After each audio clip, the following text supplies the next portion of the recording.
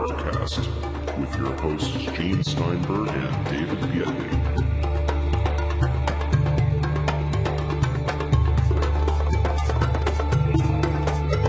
You know, after talking with Nick Redfern last week, I was thinking about the scene in the movie Independence Day, where the president... Why do you always bring up that movie? You love that movie, don't you? It's just something about what happens. It's such a cheesy piece of crap, that movie. But something that was said which probably is not far from any kind of reality, which is President, played by Bill Pullman, says to his Secretary of State or Secretary of Defense during their first exposure to Area 51, "You knew about this all these years and you didn't tell me?" And the guy says, "Well, it's plausible deniability." I start wondering, you know, in the real world, when Bush became president, Obama, whatever, does somebody from some intelligence agency go there and talk to the president and say, "Here is something you need to know that you haven't heard about before. It's not in your intelligence briefings"? Or is that the situation where the president is the last on the food chain to know about things that maybe aren't public and shouldn't be public? Well, if we're talking about, let's say, the UFO stuff, I have to imagine that any president coming into the position, this is like the last thing on their plate. This is the last thing of interest to them. This is the very last thing they're thinking about in terms of work to be done. I think people who are interested in this topic really need to get their brains wrapped around the idea that for most people, all of these topics are completely peripheral to their lives. They have nothing, it has very little appeal outside of, curiosity's sake, just sort of, and basic curiosity's sake. Most people do not obsess over this stuff. And, you're just coming into the White House as its newest tenant. I'd have to think that really, truly, this has got to be the last thing on your mind. Gee, what's the deal with the UFO reality? I'm guessing it doesn't even come up for the most part. We know that there's been some interest on the part of people, like President Clinton. Also, even President Carter allegedly saw a UFO once, but we didn't hear much about that after he got into the White House. Well, Reagan definitely saw a UFO on a plane flight, but again, to see a UFO doesn't necessarily mean that, one UFO experience is not going to necessarily make this the primary focus of your life. If you saw half a dozen UFOs over the space of a few years, maybe that would have a different effect on you if you had, or if the sighting was a compelling enough experience to change your life and you say, "My God, I've got to find out what's going on." But then again, he gets into the White House. Well, Gene, and they come in there and they say, "This is the way things are," and that's it. And you know what? And he goes and does what he's got to do, because if you look at the engagement book for the President of the United States, they pretty much have him booked from the moment he wakes up to the moment he goes to sleep. It's got to be the busiest job in the world. So forget the President. I just know, based on my own life experiences, here I am at 16, 17. At that point, I had already seen and experienced such incredibly weird stuff. Throughout my life, Gene, recurring experiences, some of which I've talked about in the Paracast, many of which I have not. This didn't occupy the primary focus of my life either. For most of my adult life, I just basically, this stuff would happen, and I would assimilate it into my life, and I had other things going on. This all, for me, reached a critical mass when we started doing the Paracast, in terms of me now devoting some amount of my waking hours to reading books about this stuff, to thinking about it, to talking to other people about it. But up until we started doing the Paracast, Gene, this was something my friends knew very little about my experiences. I didn't spend a lot of time reading about this stuff. I just didn't. The thought of going to a UFO conference, I would have just been like, forget about it. And I'm not the president with that kind of a jam-packed life. So, again, I think that it's always very important to maintain a sense of perspective about this, in terms of the fact that anybody in a position of incredible responsibility and stress, like the President of the United States, this is just not, it's not a priority. And I think that's probably always been true. We've got an interesting show, kind of a fascinating guest, Robert Kiviat, who's been brought over to us courtesy of Don Ecker. And we'll find out what he's got. And by the way, Robert was the writer-producer of the Alien Autopsy Fact or Fiction TV show. So I don't know if he wants to live that down publicly right now, but we'll ask him about it and other stuff coming up next. I have a feeling we're not in Kansas anymore. Hi, this is Michelle from Namecheap. We don't have millions of dollars to get race car drivers or models to endorse us, but we will do everything we can to make those who buy domains or web hosting from us as happy as possible. We offer a free SSL as well as free WhoisGuard for a year to protect your identity from spammers or troublemakers. We won't bug you with obnoxious upsells when you check out or in your inbox. But most importantly, our customer service team really cares about you. It's what we pride ourselves in the most because it's your endorsement that means the most to us. If you like what you hear, get deals on both our domains and our web hosting at radio.namecheap.com, radio.namecheap.com, and be sure to play our contest by following us on Twitter. Thanks, Michelle. And by the way, listeners, please use the coupon code Radio Day. That's Radio Day, one word, for special discounts at Namecheap. Gene and I love to hear from our listeners. If you'd like to share your thoughts with us, send your messages to news@theparacast.com. That's news@theparacast.com. And don't forget to check out our website at theparacast.com, where you can download past episodes of the show for free and visit our dynamic discussion forums. Also, please patronize our sponsors. Tell them that you heard their ads on the Paracast.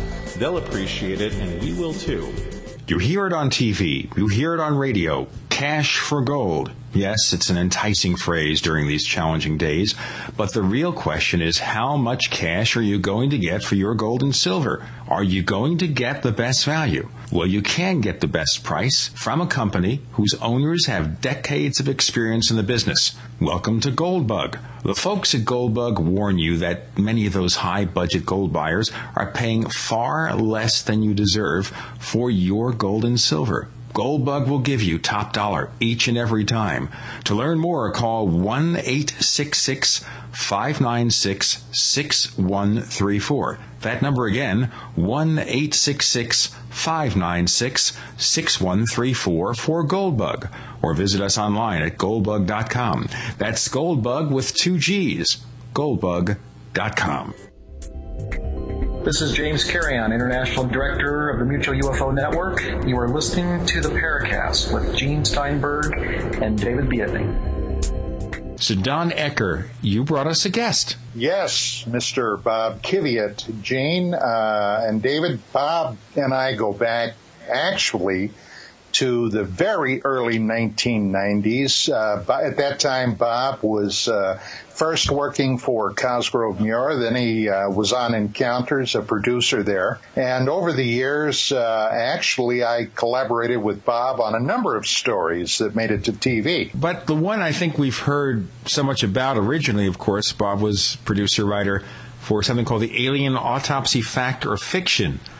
Now, specifically, Don, how did you get involved in that one with Bob? Well, in 1993, my wife, Vicki, and I were featured speakers at the first World UFO Congress in Vienna, Austria. And we flew over there, and we ended up spending quite a bit of time with some British colleagues.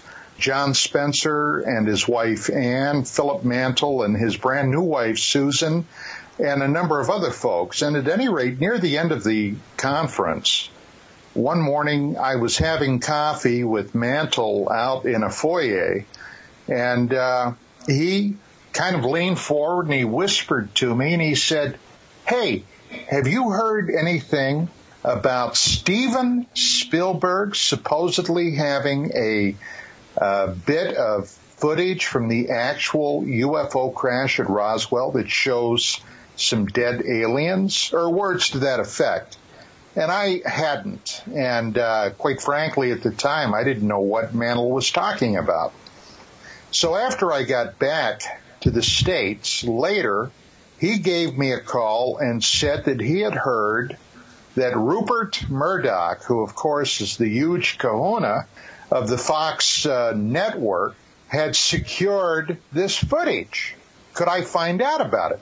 Well, I knew a number of producers over at Fox, and one that I had worked with on a number of stories was Bob Kiviat. And I called Bob up and I said, Bob, I said, this is what I just heard from the UK. Hey, what's the story? Do you know anything about it?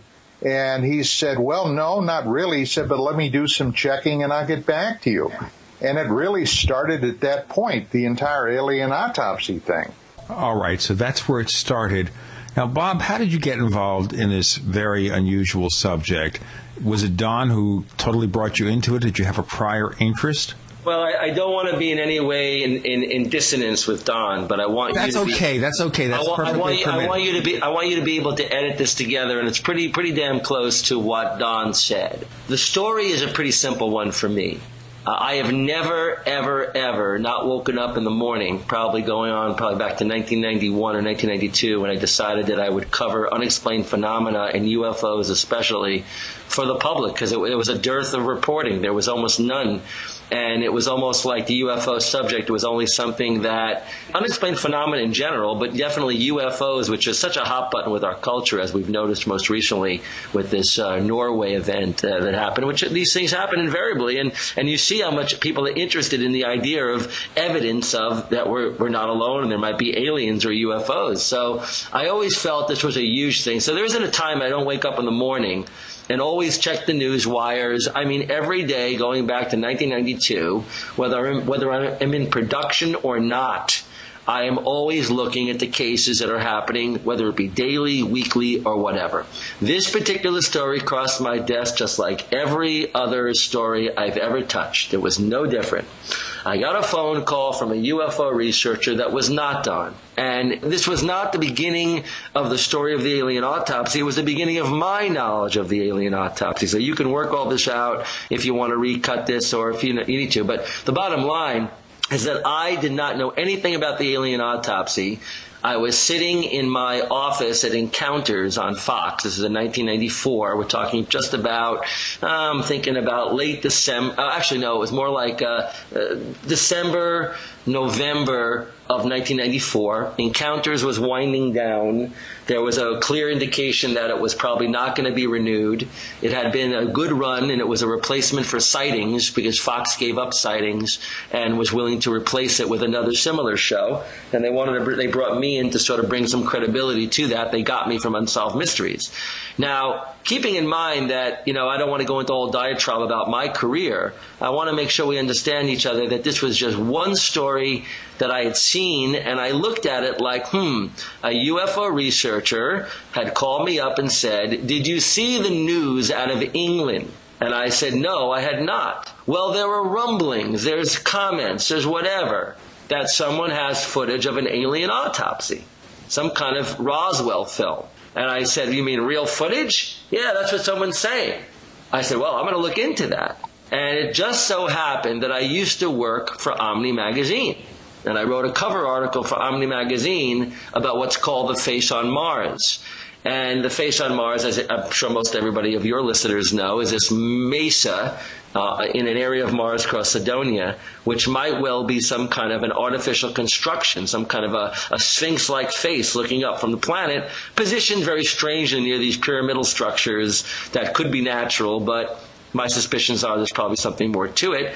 So I wrote this major article. I got all of NASA to talk about it and all that stuff. It really was my foray into television one way or another. It took me 2 years to write it from 1990, actually 3 years to write it, from 1991 to 1994. So I had just completed the revised version to send this article into the magazine, and they published it in 1994. And so we're talking 1994. So I had heard a rumor that Steven Spielberg was interested in something like this, but I never pursued it. It might have been Don who mentioned it first. Other people maybe mentioned it. But there was this rumor circulating around. And sure enough, in November, I get a phone, actually just about that time, I was in contact with Omni Magazine's editor, the one I had worked with. And I said, are you aware of this story? And she said, yeah, we're doing a story on it in the November issue. I said, really? Whoa. Really? So I ran to the newsstand, and they didn't have any of November. It was at the cusp of the November-December issue. And I got a hold of a copy of that, just the issue that had just passed. And sure enough, there was an article of Steven Spielberg was looking into doing a thing called Project X. And anybody can go to their, I guess, Microfiche or whatever today's version of that is, of Omni Magazine, September 1994, and we'll see this article basically, I think it might have been, November 1994, I'm pretty sure. And you'll see Steven Spielberg's article there talking about this alien autopsy film, strangely, like as if Steven might have gotten hold of a real footage package of the alien being seen at Roswell, or more than one alien, and it was very intriguing that Spielberg was asked this question, and apparently Amblin Entertainment, his company here in Los Angeles, did not know anything about it and claimed there was no truth to it. And that was Omni Magazine's version of saying, hey, listen, we looked into this story. It was a rumor mill story, and there was nothing to it. So I asked my editor, is there anything else that you could tell me about it? And she says, well, Bob, you're in television. You work for us too. But, if anybody would know how to get into that, you could. Let us know. So they were a little bit suspicious that there seemed to be something to this because the rumor was so wide. So I guess what we're really saying is Don heard about this from Philip Mantle, who is a UFO researcher that jumped onto the story in England at the same time I kind of did. A little before me. He was a precursor to me getting involved. But before that, just to keep it clear, and Don will correct me if I'm wrong, well more than a year before this, Don was sitting with Philip and his wife, and they were talking about the rights holder, Ray Santilli, who eventually came out with this footage, had been telling people he came up with this footage. And Philip Mantle was one of the people that he told, and then Philip went and told Don and Vicky. So that is an indication, if you know the history of the alien autopsy show I did at Fox and the shows I did at Fox, including a show called World's Greatest Hoaxes, Secrets Finally Revealed, where we exposed most of the autopsy fraud finally. Basically, the beginnings were that this guy, Ray Santilli, before he ever leaked it to the public, before he ever concocted the Steven Spielberg story, which he did, by the way, he concocted that and sold that to the media as sort of a sales pitch to get the public all interested.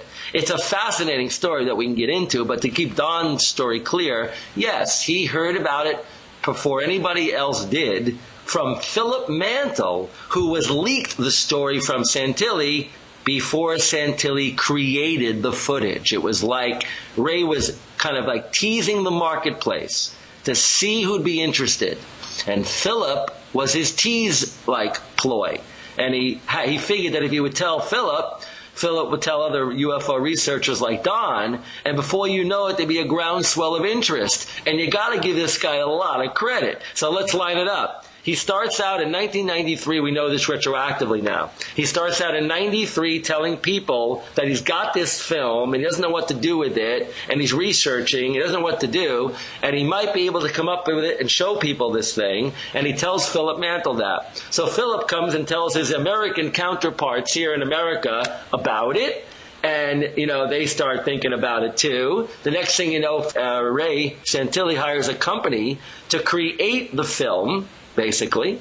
A group of people. He puts a group together to create the film. He does a couple of fits and starts we can get into if you want, but finally comes up with a real film. And all along, the big one we all know is the alien autopsy. And it's ironic because as you break down the fraud, you realize the mastermind behind this whole thing is a very savvy marketer of rare Elvis Presley type of memorabilia. Well, maybe Elvis Presley was an alien. But ironically, listen, it's an interesting thing because Ray knew how to sell the mysterious material of Elvis Presley and all that stuff because, people thought he might be alive, maybe he's not. He always played that game, and he knew how to use the marketplace. So apparently, back to the Spielberg story, and I'm sure if Ray was on the phone with us or the line right now, he probably would say, no, Bob, you have it wrong. But pretty close to this, that he got a PR company to put out the idea that there was a Spielberg involved in his film. And in reality, there was a Spielberg involved, but it wasn't Steven Spielberg. It was a German named Volker Spielberg, who had literally been in his company with Ray selling the Elvis Presley material. So go figure. How did the media get bamboozled so easily, before I got involved anyway, to put Steven Spielberg's name next to his film that he was creating? It wasn't even finished yet. Well, it's amazing. No, actually, to me, it's not that amazing. It's total lack of due diligence. On the media, yes. Which begs the question, did anybody credible actually try to analyze this so-called autopsy footage to determine provenance? Was there any real attempt to do that? Or was it yeah, sure. As a matter of fact, I called Kodak because we had information about the film leader on the stock, stock film. I talked personally to Santilli a couple of times, and incidentally, this is a great place to state that Santilli lied through his goddamn teeth to me. Mm-hmm. If we would have been face to face, he would have been a face to face liar. Later, when I discovered that, it was infuriating because UFO Magazine, we jumped on this story after Bob went to England and saw the footage that Santilli was releasing to the world public at that time and came back. We of course didn't know if there was anything here or not, but it was hard to believe that this guy with a high public profile that Santilli had at that point would be such a blatant goddamn liar. And he was. I mean, it was amazing. All right. Would you agree with that, Bob? Well, Don, I'm going to be really candid, okay? The story that we're describing now was a very well planned media event by Santilli. No one ever... A disinformation campaign. No. But listen, no one ever can dispute the fact. No one. And I'm personally so involved in it that I could write a thesis on this. He handled it so interestingly because the film existed. He knew that. And he knew that if ever anybody saw the brightly lit scene known as the alien autopsy, it would be intriguing. He knew it because he had it already done by the time he met with me. He already pretty much had it kind of like in the works, so to speak. He knew what it was going to look like. He had done a couple of fits and starts before that, which really didn't look so great, and ironically, he used that film too. I don't know why he did. Probably should have never done that. It would have been better for his fraud. But more than anything, I got to tell you guys that he really kept it kind of like close to his vest. It pulled people in. He pulled me in. He pulled Fox in. He pulled many networks in. And once I showed it to all the networks, because he let me have the exclusive window to show it to everybody, every single network that saw it, and there were 6 networks that saw it, there wasn't one person in that room who didn't believe it was going to be very, very intriguing to the public. Nobody. Intriguing as in profitable? No, I don't want people to put a jaundiced eye on this. Why? Because at the time, all you got to do is go back to all my appearances on Entertainment Tonight, and I got all the... You can see the public interest to find out if it was real or not. That was the issue. Let's find out if it's real or not. That was the only goal that I had, to find out if it's real or not. Now, some people might say, like, you got back to the provenance issue, and you got back, more importantly, you got back to the dating or the testing or the credibility issue, right. The forensics, if you will. Everybody, of course, said, we want to see the original film. We want to see the sprockets on the side. We want to do all that stuff. We want to see if it's actually 1947 film. They were savvy enough, these individuals behind the fraud, to take an actual reel of film to first Kodak in Europe. Kodak in Europe wrote a letter, which I had a copy of, which said it does look like it could well be from 1947. Written on Kodak stationery. I called the Kodak individual in Europe.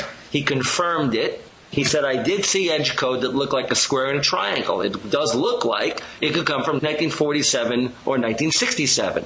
So I had that in my billowhack when I came to L.A., back to L.A. with the film, and showed it to everyone here in Los Angeles, all the TV companies. We knew Kodak was willing to say at least that they had seen edge code on this film, this very film, not a different film, this film.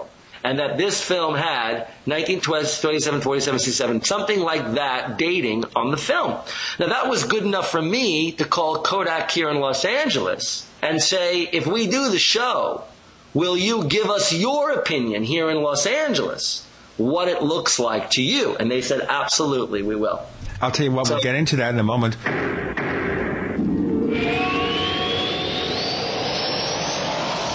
Hey neighbors, the old way to meet for business is over the phone or in person. The new, better way is to meet clients and colleagues online with GoToMeeting. GoToMeeting is like meeting in person, but less time-consuming and less expensive. Start your meeting with just a click.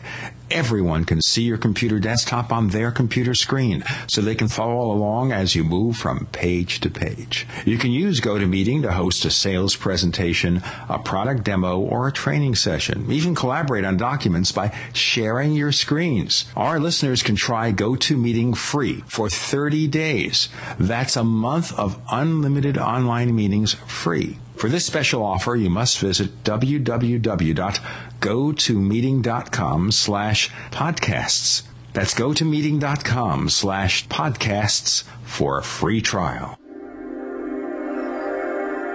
You're in the Paracast with Gene Steinberg and David Biedney. You never know what's going to happen next.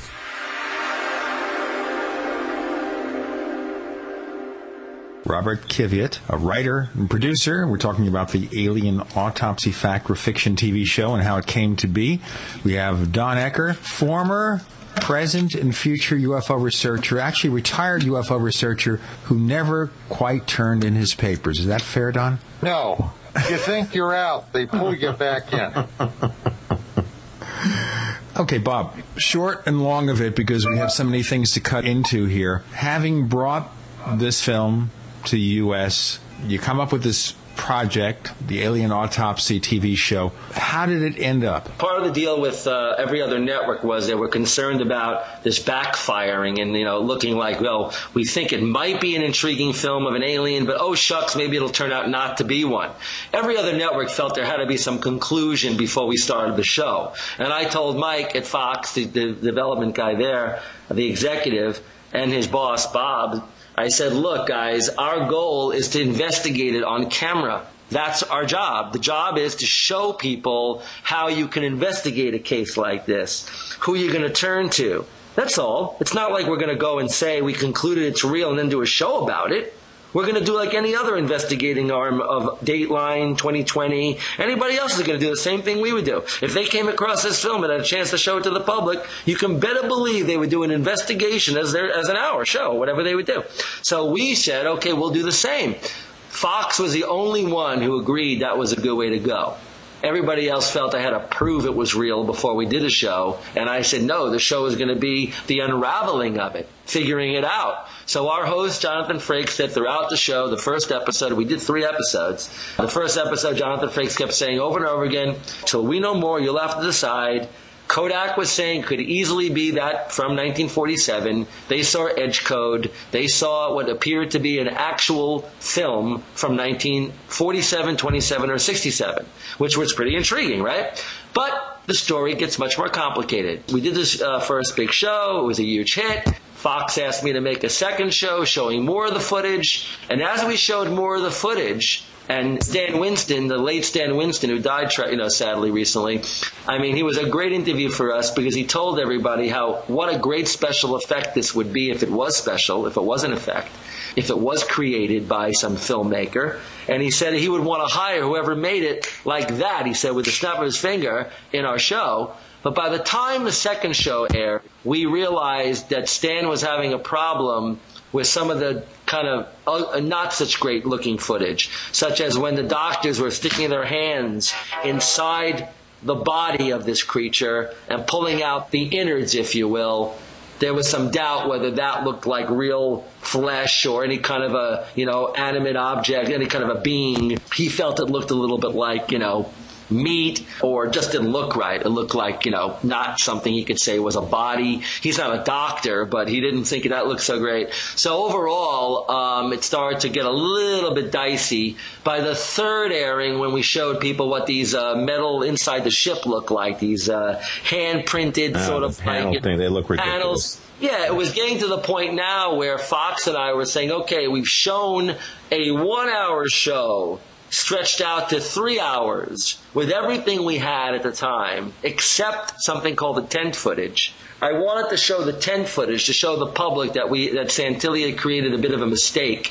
He had shown people earlier footage that he presented as an autopsy in a tent that maybe Harry Truman had come into before the aliens were removed from Roswell. And like Harry Truman comes in a trench coat, and you just see the back of this guy, and it was so ridiculous. I thought that was the real problem with this story, that Santilli had overdone it. He didn't realize he went one step too far. He threw too much evidence into the chain, and we were going to eventually find out who those people were in the scene, because you could see faces. You could see people for once. It wasn't like the other footage where you didn't see any human beings, any faces. This you could see. So we actually were able to bring that footage to NASA. We were able to get the face enhanced. We felt confident that once we showed the face of one of these doctors, the doctors would not be from 1947, but probably would be from 1995. And sure enough, we found the individual. His name was Elliot Willis. He was one of the doctors in this scene known as the tent footage, but we weren't able to show that until we had a show called World's Greatest Hoaxes, Secrets Finally Revealed, because Santilli threatened to sue me and Fox if we aired the tent footage. He really had no leg to stand on, but I think Fox just felt, you know what, we'll do it some other time. And sure enough, they gave me the rights to do the World's Greatest Hoaxes show, the okay to do it. And in the World's Greatest Hoaxes show, I had to indemnify them. They were so worried about whether or not Santilli and anybody else we were exposing in that, like the famous Bigfoot film known as the Patterson film, or other things in that one show besides the alien autopsy. But they were also worried about the alien autopsy. And so basically, I'm letting this out because I'm proud of this fact. I always felt I was working for Rupert Murdoch. Now, you could say what you want about Rupert Murdoch, but he's a newsman. And the one thing I would always guarantee my boss, the newsman boss, Rupert, there's not going to be anything I leave unturned or any stone unturned on my watch. Well, wait a minute. He's a businessman. He's a newsman? That's news to me. He's a businessman. You need to do your homework, okay? Rupert Murdoch is well known for creating tabloid newspapers to their pinnacle of success in the biggest market in the world, known as New York. You need to do your homework. Tabloid. Number two, no offense, you need to really do your homework. Number two, I came to Murdoch knowing that the alien autopsy was a sensational story, and that his executives probably would love it.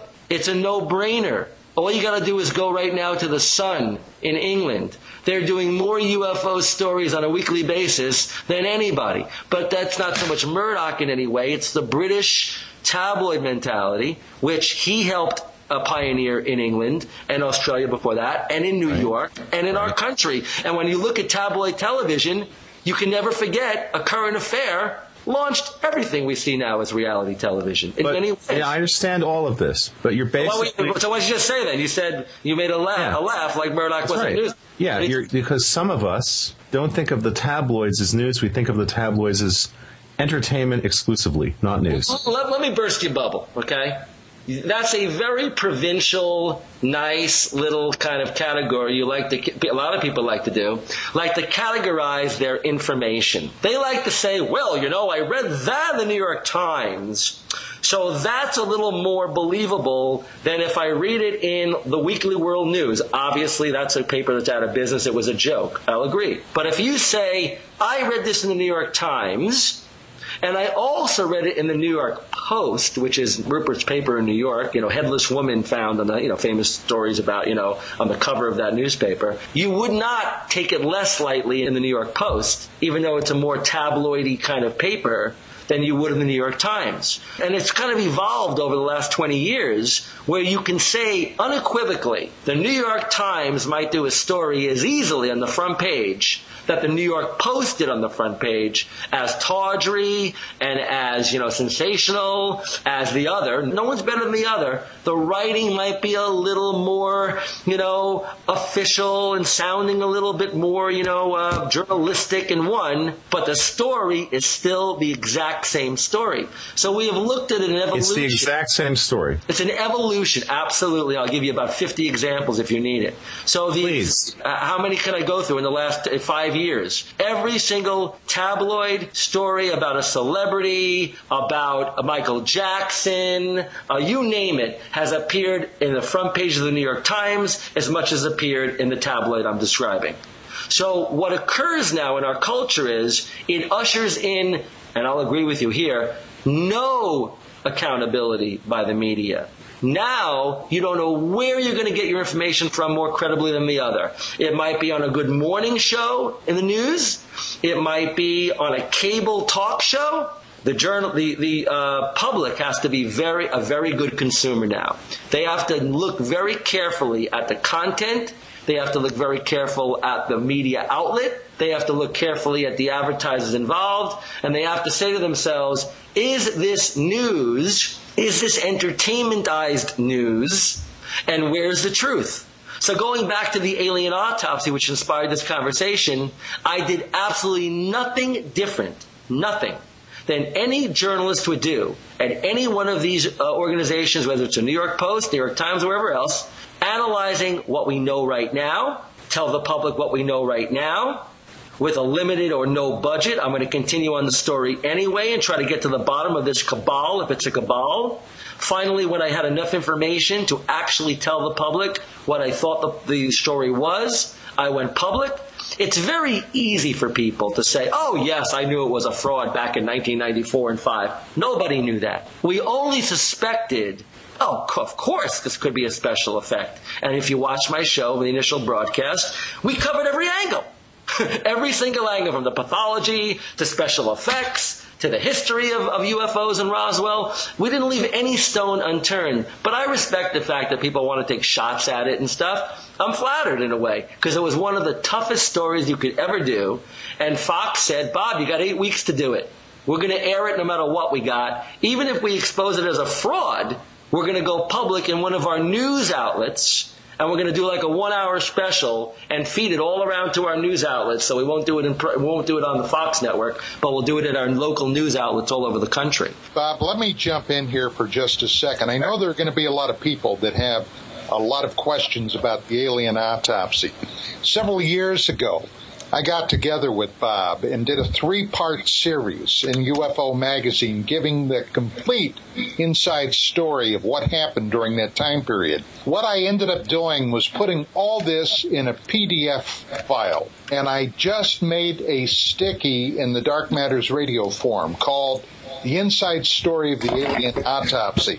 Now, okay, ladies and gentlemen, just to let everybody know, we have a Dark Matters forum at the Paracast forum, which is theparacast.com/forums. You go to the Dark Matters forum, you'll find, number one, of course, recordings of many of Don Ecker's radio shows, and also the document he's talking about now. Right. I just put it up there, so anybody that has a real interest in finding out what Bob had to say, what at that time the executive in charge that Bob was working for, Rupert Murdoch, all the various personalities, and the inside story, it's all there, and it's well worth reading, in my opinion. And that's it. I'll tell you what, at this point, we have that particular show. Let's move past it, because that is the past, and we want to get into the future. But first,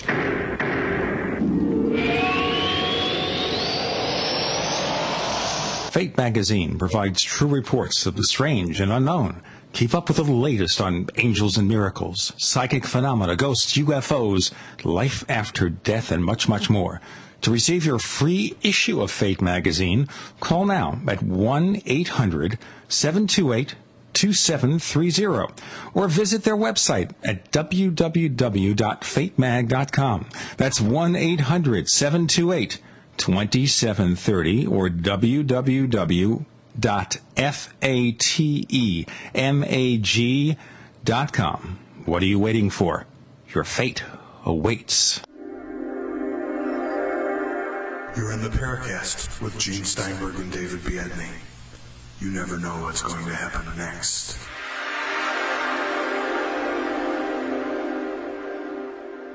Bob Kiviat is here with Don Ecker. We're talking about some of the stuff he's done in the past, but now you're working on some new stuff. You've come across some information regarding the moon. Well, it's an interesting segue. I know just for the interest of all the listeners and all that you want to have consistency and follow through, but it's a very interesting little connection here. The same way that we looked at the alien autopsy, Don came to me well over 10 years ago, got to be maybe 15, almost 14 years ago. And he said to me, I think there's a lot of evidence on the moon we need to look at. There's evidence in space, astronaut, UFO sightings we need to look at. And I said, Don, I'm aware of several of these stories, but there's not a lot of video, there's not a lot of photographs, there's not a lot of information. It's just like a lot of stories. And by no means have I been lightly looking into this. I've been looking into it for a very long time. And Don says, Bob, I can show you a lot of fascinating things. And Don did. And I knew about some other things, so we put it all together. And I did a couple of segments on astronaut UFO encounters for the show Encounters on Fox in 94. And then, when I brought my own show to bear with the alien autopsy, a lot of the same ideas are kind of ringing true. The idea is what's rumor, what's not, what's photographable and what's real and what's not.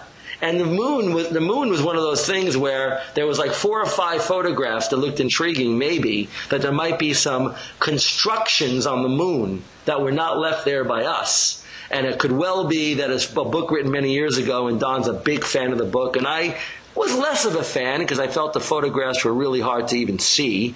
The book was called Somebody Else is on the Moon by George Leonard. And I really didn't think it was that great a book, to be honest with you, when Don first brought it up to me, because the photographs were lousy. You couldn't see anything in the book. The printing was terrible. It was a small little paperback and tiny. The thing was like, the small, really small book. And maybe in a hardcover book or whatever, the pictures might be better, resolution, but I couldn't see anything. But I did see a couple of things, obviously. There was these little objects that seemed to be leaving trails in the moon's surface. And there was a couple of other shots that looked like it could well be what George was saying in the book, that looked like constructions, maybe linking to some kind of thermal energy complex on the planet. He had a picture on the cover, which was fascinating, which Don let me have a copy of. He sent me one because I remember seeing this years ago as a kid growing up, and college age. And I remember seeing the cover of the book, and the cover of the book said everything. The cover of the book had these astronauts on the surface of the moon, and they were looking at these like pipes coming out of these craters. Like pipes were left there by some race, not us, of course. So, basically that got me going. Are there pipes on the moon? Is there a compass on the moon? And now, of course, the inside writing of the book professed all of this, that there were photographs, and if you look at these photographs, you will see this and all. But when you finally look at the photographs, you don't see it. Even if you squint outside of a few images, like the little objects, the big objects leaving the tracks on the moon, a few other things we'll get into. But overall, Don lit my fire up, and I started looking into some of the astronaut sightings more carefully. And then I went and interviewed, largely to some of Don's pushing me a little bit. I went to interview a guy named Maurice Chatelain. Now, Maurice Chatelain was a French aerospace engineer who developed and is credited in many ways for developing the lunar module communication system used in Apollo 11. So he went public in 1978 or 9 or so. Actually, no, I'm going to take that back. He went public in like the mid-70s, 75, 76. And he said that there was a 2-minute gap, literally, during the lunar landing of Apollo 11, where the astronauts were literally telling Houston they see these enormous craft on a crater edge rim above them, and they were a little scared, and they wanted to know who they were and what they were, and they were huge, and they told Houston this, and then Houston said pretty much, go about your business, continue the moonwalk, and don't look at those guys, basically. Basically ignore them, ignore that whole thing. And Maurice said that everybody at NASA knew this. Now, no one ever interviewed Maurice Chatelain. I found, on television that I was aware of, or film. I never knew what the guy even looked like. I called up a few people. I found him. I took John Marshall, the host of our show Encounters. He never did a sit-down interview with anybody that I'm aware of. This is one that he wanted to do. Sitting down, imagine, our host of our Encounters, Phenomena entertainment show. There is our host sitting down with Maurice Chatelain in his living room in San Diego, telling, our host, Maurice Chatelain, in broken French, all about what he saw and heard, that he knew for a fact that in the communication system that he built, that Neil Armstrong was communicating to Houston, there were aliens on the moon, and who the hell are these guys, and all of that. I took that, we put it on the air at Fox in '94. Maurice Chatelain was not the greatest interview because he was old, he had a teeth problem, he didn't want to take off this one shirt that we asked him to take off. It was like a typical tourist shirt from Hawaii.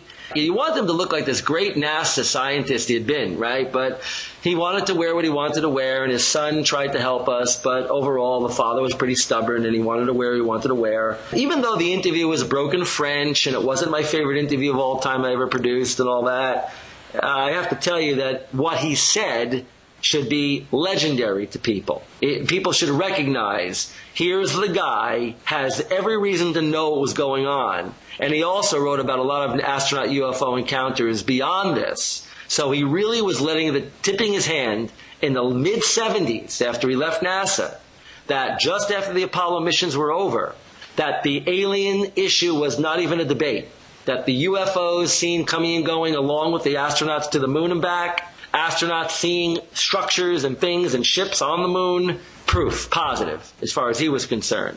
But most people needed evidence. And I kept telling Don, even after this Maurice Chatelain interview that I was proud of. In fact, the Japanese called me up over the last few years and asked me, could they air that? And I looked into finding the actual master tape. And one of the guys I used to work with years ago is telling me he doesn't think they exist anymore, which I'm really mad about. Now, I may have a copy of it somewhere, and I'll show people anything they want. But the bottom line is that got me going. But still, not a lot of photographs. And then Don was able to start to get more photographs. And it took a while. And Don, why don't you tell your story about how you got more photographs going? Well, when I was doing UFOs Tonight, my producer, Jeff Floro, introduced me to a fellow that had a very strong interest in advanced physics, quantum theory, and what have you. This guy had been an executive with Bank of America, and one of his sons actually worked with Jeff in his day job. So this guy started coming down to the studio when I was broadcasting, and we became pretty good friends. His name was Bill Nelson, and Bill got me interested in ham radio. And as a result, I ended up getting a ham radio license back in 1995. But during this period of time, Bill had a series of friends in various disciplines all around, not only California, but the United States. And one of his ham radio buddies worked over at JPL.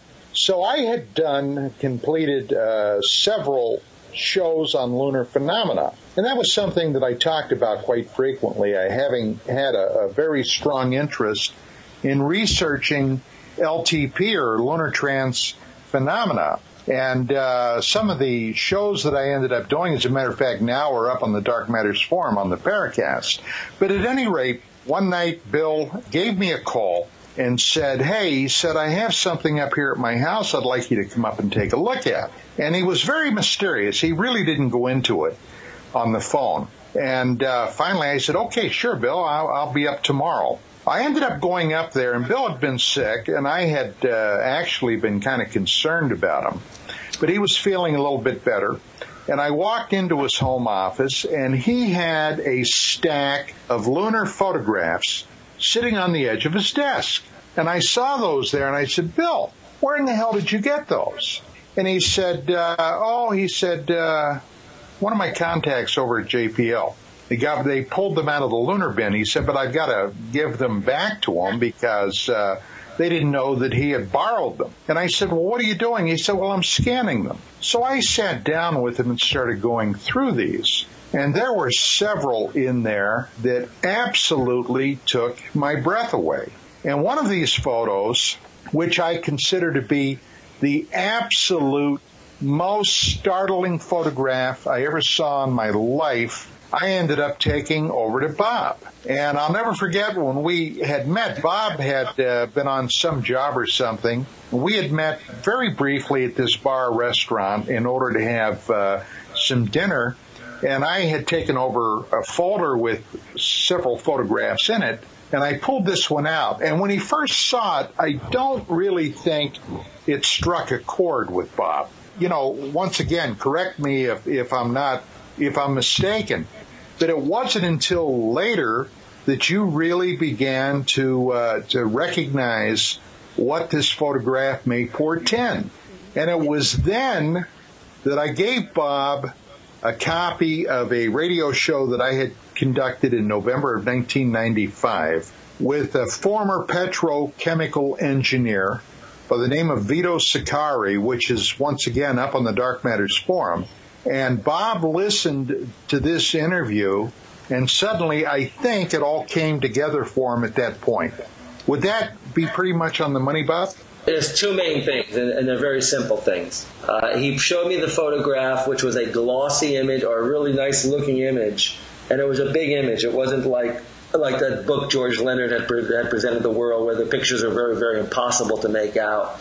Here was a clear, sharp, orbital photo looking straight down at the surface of the moon. And remember from my Face on Mars research and work for Omni Magazine as a science journalist. And again, yes, I'll say it again, I'm the same guy who did Alien Autopsy, and right, I'm a science journalist, that's right. I want people to understand that these are very, very interesting concepts. You know, what's a science journalist? Well, someone who knows the science as well as the astronauts or people he's interviewing well enough to interview them, or NASA people about what they're doing with orbital cameras. When you interview people, as you guys know, you have to be as good on the topic and as knowledgeable as the person you're interviewing. Otherwise, the interview will be lousy.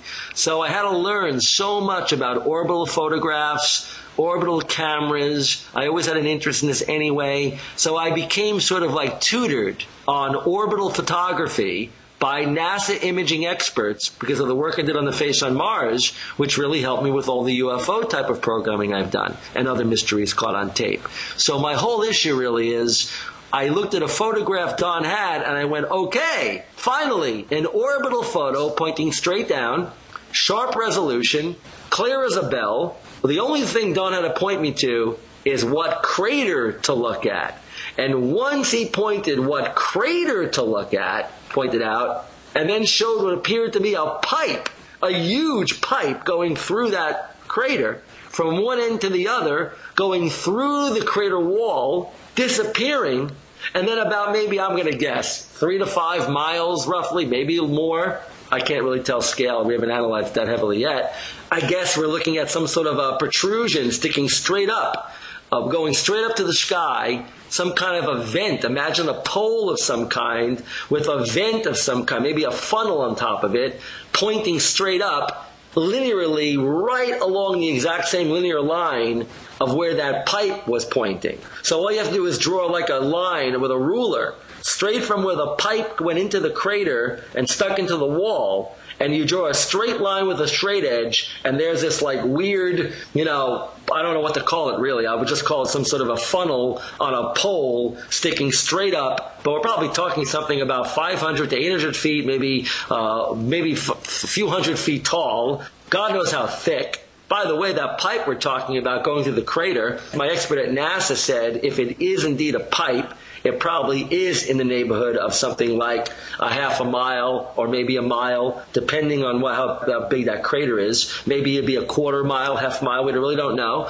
But it's thick. It might be like a tunnel. Like it might be like the Lincoln Tunnel if you're in New York, or the Holland Tunnel. So we're not talking about just like a little pipe sticking out for like a water, like a hose. We're talking about some kind of like a tunnel that you would visually see as a pipe from high up. And that got my interest. So Don said, why don't you take it to your NASA guys? And I did. And I told him it was a JPL photo initially. It came from the JPL. So my JPL sources looked at it, and this one guy said, Bob, I think it's there. I do. I also think it disappears a little bit because I found 5 other photographs in the same area. At different angles, it seems to disappear a bit. But I still think it's there. I don't think it's a scratch in the film. I can't say it's a pipe like you're saying, but it definitely is intriguing. And I want to spend more time with it if I could. But he recommended that we go and get these 5 other photographs and make like a movie. So you could see if you circle around this thing, that it does seem to lose a little bit of its dimension if you go around it. But otherwise, it does look like a pipe. And the question is, what's that other thing, like this funnel with whatever exhaust, if you will, a few miles away? So, bottom line, these things don't belong on the moon, guys. They don't belong there, if that's what they are. So that. Okay, well, you're raising the question here, Bob, if that's what they are, and I have worries about it, and we'll go into it in a moment as we get into more of the evidence. I guess one of the worries is that if all this stuff is going on the moon, well, we land on the moon in 1969, have a few more voyages, and then we pretty much forget about it until they had that thing crash on the moon and find the water. So if all this is going on the moon, why haven't we done more to find out what's really happening? Well, I heard years ago a rumor. You were around, Gene, back in the 60s. I was around forever. I wrote the very first song. Right, okay. You Mel Gibson. I mean, not Mel Gibson, Mel, the comedian. He was a 2,000-year-old man. What's his name? Mel Brooks. Mel Brooks. But you were around, and you remember what was going on then with this multi-billion-dollar race to the moon with the Russians. You remember Stanley Kubrick's masterpiece, 2001, and all the things that were being inferred that we could look forward to. We were going to the moon. We were going to put bases up there. We were going to perhaps colonize the moon. They were talking about putting industry up there and making new metals and what have you in reduced gravity environments. And suddenly, after a half dozen shots to the moon and maybe 10 or 12 astronauts walking on the surface, suddenly we cut it off. That was it.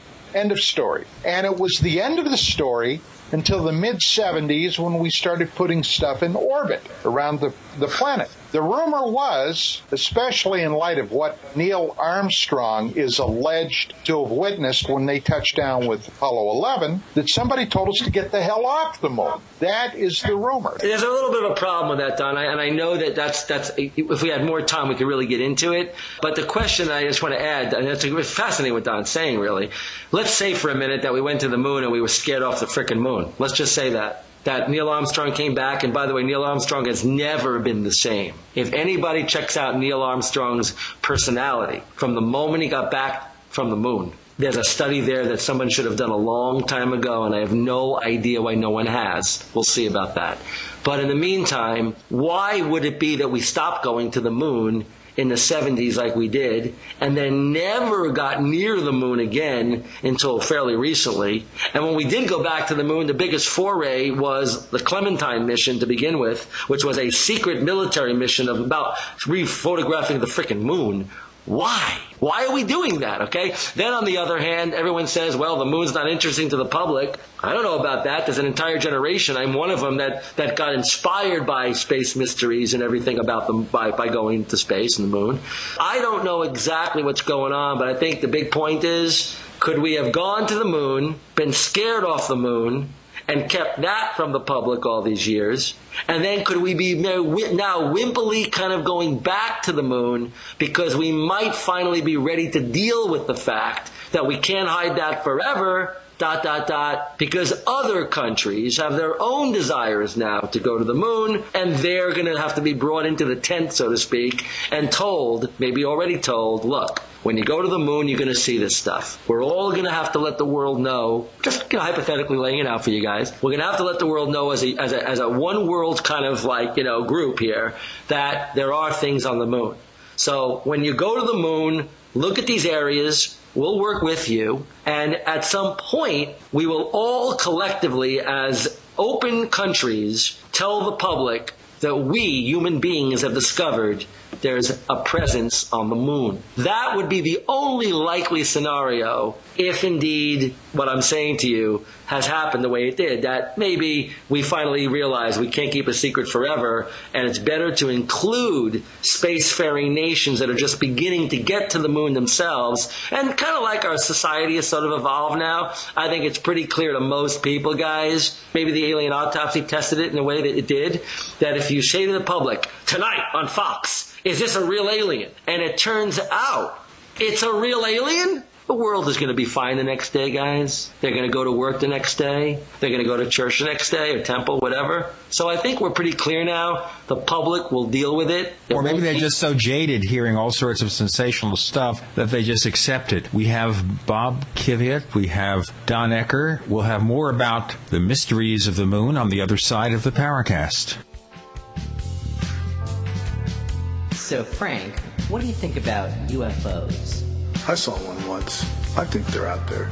You know, what they are, I don't know. Well, I believe that something is out there. I think that those things that you see in the sky are only one small manifestation of a whole wide range of phenomena that people haven't properly named or have attributed the wrong source to. Welcome back to the Paracast with Gene Steinberg and David Biedny. Bob Kiviat, Don Ecker. We first started with talking about the alien autopsy and how that came to be, but now we're focusing on lunar mysteries, and there's something that you wanted to add, Don, about all this. Go ahead, please. Yes, in connection with the outstanding rundown that Bob just gave. Back when I was first becoming fascinated, interested, in beginning my own investigation into lunar phenomena, one of the people that I was collaborating with is a guy by the name of Jim Sylvan. I ended up doing a couple of shows with Jim, and Jim had been fascinated by this material ever since he read Leonard's book back in the late 1970s, Somebody Else is on the Moon, George Leonard. Jim began his own investigation at that time, had gone to NASA, and had pulled a number of those photographs out that Leonard had referenced in his book. Now, when he discovered that I was fascinated by this, he had some prints made, and he sent them to me. When I first started looking at these, I got to tell you, I was absolutely blown away. And one particular photograph that he pointed to involved the lunar crater, or the area known as Mare Crisium.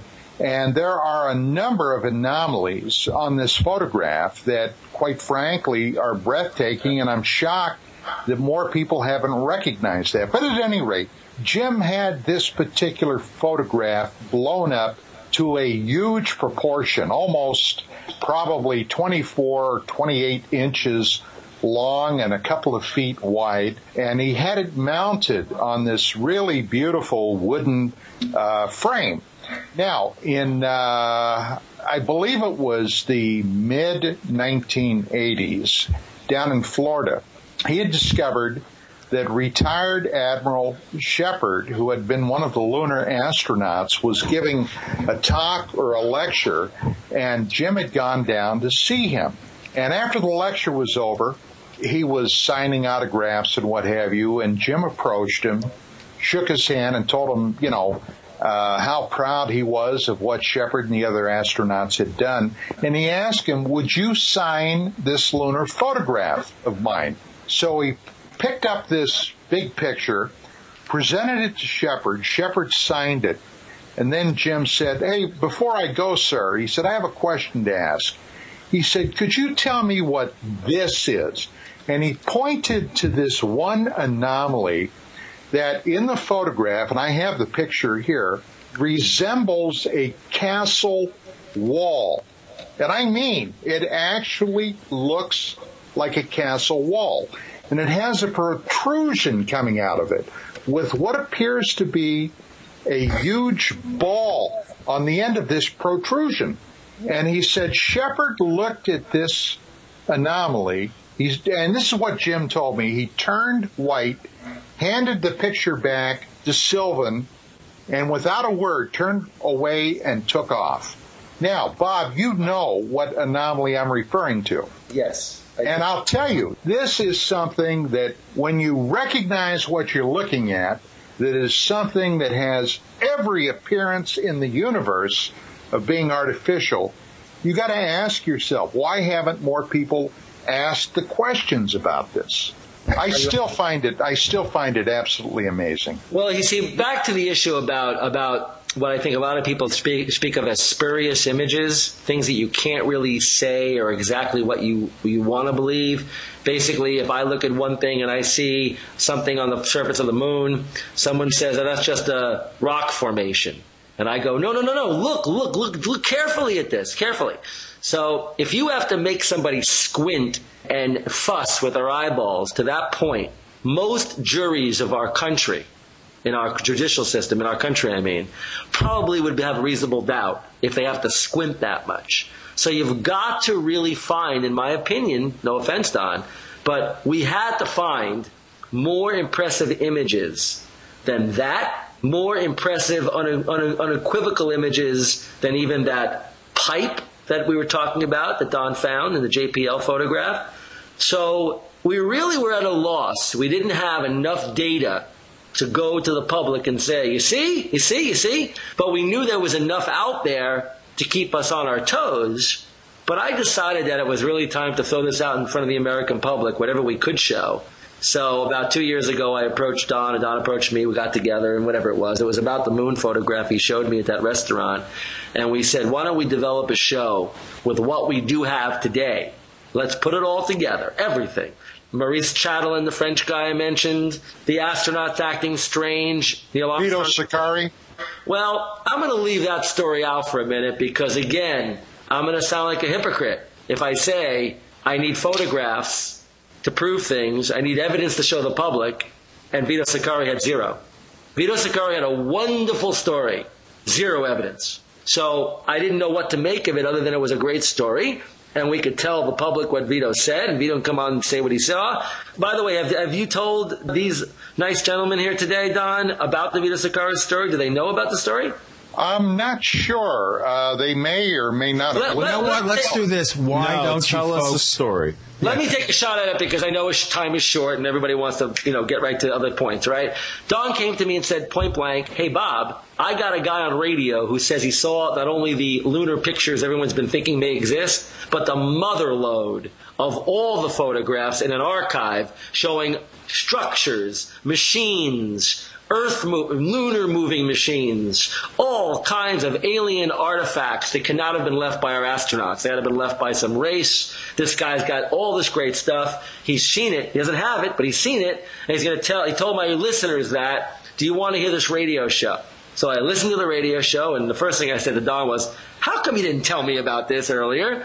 And he goes, well, whatever. Then I listened to it, and I hear him saying, Don, and his listeners, he put that on the same night my third Alien Autopsy show was on Fox. So it was like, I wish I would have known that. I would have rather listened to that than even watch my own show. It was almost like this guy really had a great story to tell. In 1995, he told Don's radio listeners on November 25th. I can give you the exact date. I know the date now. And it's like, it was basically, hey, he saw the mother lode of photographs. He knows it's true. He was never allowed to take the photographs out from the secret NASA place, but he saw these photographs. They exist. They're there. NASA's got all these absolute sharp photographs of these Earth-moving, all the things George Leonard was talking about. He even had a copy of the George Leonard book we were just describing with the cover showing these astronauts with the tunnel or pipe sticking out of these craters, and he was saying everything that was in this book and more so. There was like an image, let's say, that George had mentioned in his book. They zoom in, and you could see with a magnifying glass maybe some shape that looked a little unnatural. And according to this guy, Vito Sicari, the NASA photographs seemed to have like a robotic camera was shooting sharper zoom-ins to these objects all over the moon. He was looking at thousands of photographs, and if you believe the guy, Vito Sicari, he pressured NASA to show them, him and his buddy, a work associate, every image that George Leonard had in his book, and then some. Like, he just tipped the iceberg with that one. So NASA, for some reason, according to Sakari, let him see all these photographs, but never take a photograph out, sign waivers and like representation and warranties that literally he would never, non-disclosure agreement, that he would never tell the public or the media what he saw for fear of losing his, I guess, citizenship? I don't know what. They threatened that they had a social security number, they had his tax information. They basically told him that if you ever tell people what you saw, we'll bury you, whatever. So why he eventually told Don the story, I don't know. And that's one of those stories that just, motivated me even more to see if NASA had photographs. But we didn't know if there was any proof to those big batches of photographs until last year. And that's really probably what you guys want to get into.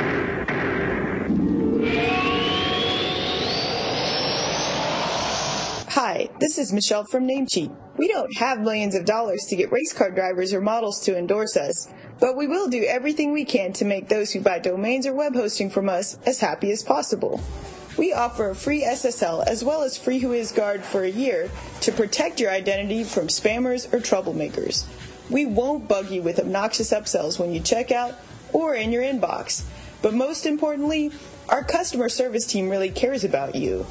It's what we pride ourselves in the most because it's your endorsement that means the most to us. If you like what you hear, get deals on both our domains and our web hosting at radio.namecheap.com, radio.namecheap.com, and be sure to play our contest by following us on Twitter. Thanks, Michelle. And by the way, listeners, please use the coupon code RADIODAY, that's Radio Day, one word, for special discounts at Namecheap.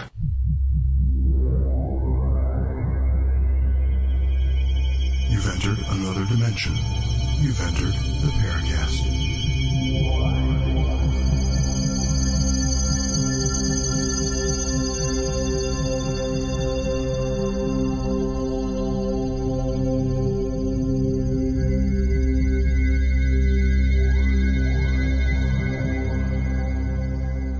We are talking to Bob Kiviat, and we're also talking with Don Ecker, who is present, former, and current retired UFO investigator. We're speaking about mysteries of the moon. And, of course, folks, you heard about that discovery of water on the moon. But now, Bob, what happened last year to bring you closer to some more mysteries, solutions? What?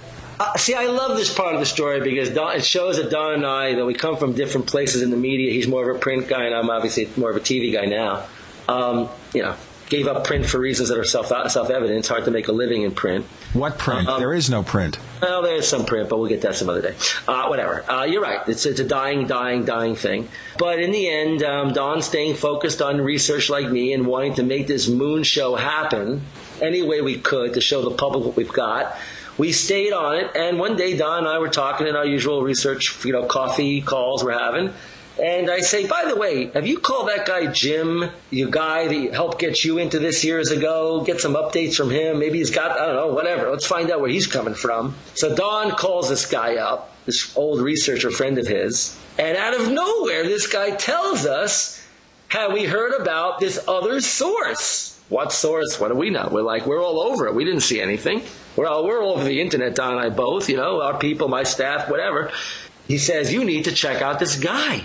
He is a guy who is trying to create a study of moon photographs shot by telescopes compared to moon photographs shot by the astronauts. And he fell into the motherlode of photographs showing what looked like alien structures on the moon. And I'm like, what? And Don's like, what? And we're like, yeah. And this guy said, you need to check out this guy. He emerged, and he's got all these photographs that NASA leaked to him, maybe by accident. Nobody really knows exactly why they gave him all these photographs. Well, what would make sense here? What kind of logical reason? I'm going to tell you the story. I'll let you guys, and then Don will chime in, okay? You tell me what doesn't make sense about this story. In our day and age we're living in right now. A guy is a graphic artist, graphic expert. He is a savvy one.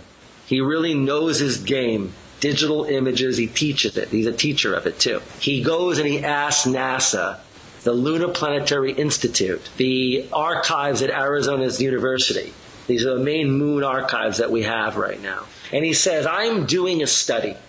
And in this study, I want to compare photographs I'm shooting with my telescope to photographs that the NASA astronauts shot. Will you please send me these particular images? And he starts naming them from the archives that we all can get, because it's our archive, they're our photographs, the nation's photographs. And he starts asking for these photographs. And they start sending him these photographs in JPEG files. And the next thing you know, he's asking for more. And he's saying, by the way, I need a little further down the moon. Maybe you have a plate, one of the, because they come in mosaics, the astronaut shot photographs, the orbiters shot photographs. But he starts asking more for the astronaut photographs, the ones the astronauts were holding with these cameras they held in their capsule as they went around the moon. They were the Hasselblad. Yeah, right, Don. Thank you. Yeah, thank you. More information than we really want to get into right now. Yeah, right. They were a certain kind of photograph. They were taken by this camera that NASA gave to the astronauts that have a very wide angle, and they create the ability to see things at certain angles that you would not see with other cameras. So basically what happened was this guy started to focus on certain images that looked like there were shapes on the lunar surface that didn't belong there. And he didn't really know much about lunar anomalies at this time. Didn't know anything about that. But now it turns out he starts really breaking them down. And he starts asking the Lunar Planetary Institute librarians, very nice ladies up there, hey, could you send me some more of those photographs? Could you send me some more of this particular batch? Can you send me? And they start sending him whatever he asked for. So he starts getting this entire archive of photographs showing all kinds of beautiful wide-angle shots shot by the astronauts at these oblique angles, which really allow for detail and resolution and perspective that you don't get at any other angle and any other resolution. And I'm telling you, I believe, proof positive. Proof positive. All right, now that gets to be very complicated, proof positive. Okay, because we know I believe any that. image, let me say this, Bob, any image, as we know, can be faked very, very convincingly. By who? By any photographic expert, by the people you work with in Hollywood, by film studios. So the question is here, this treasure trove, is it something that shows enough detail? Not getting away with that one either. Let me say this right now. Okay. Whether you're doing a new show like I'm doing on UFOs, in development on that, or whether or not you're doing a show about the moon, if you're a courtroom and you're a jury in the United States of America, and a person stands up and says, today, anything can be faked, like an Animal House, what we really are saying is the level of sophistication of our technology has fallen into the hands of everyday people that used to be in the hands of Industrial Light and Magic only, or Hollywood people only, and that would be true. But to take that technology and create a believable scene that includes fake artificial structures on the moon within the Lunar Planetary Institute's own imagery would take, one, a very skill level, by the way, and I don't know if I know one, because luckily I come from a family who made money in retouching and photographic retouching in New York and did it for all the advertising agencies around. So I know about retouching, ironically. And all I can say to you is this. There is not one chance in hell that the photographs found by this individual are photographically manipulated. None. Zero. How much detail are we talking about here? Because I've seen some of these faces on Mars and stuff like that. It looks like a big Rorschach test. Once again, I got to implore you, when you talk about a specific mystery, and if you're talking about the face on Mars, when you break it down, it's two photographs shot by a Martian orbiter known as the Viking orbiter.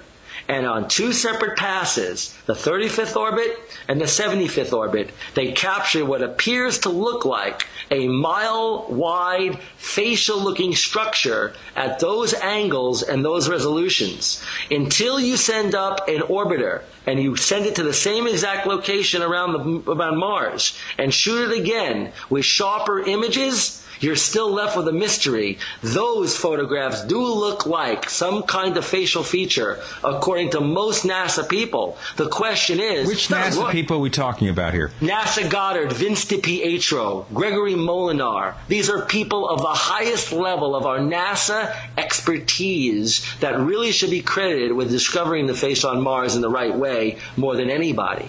And so when you start going Rorschach test and Kermit the Frog and all that stuff, let's just go back to that courtroom's discussion.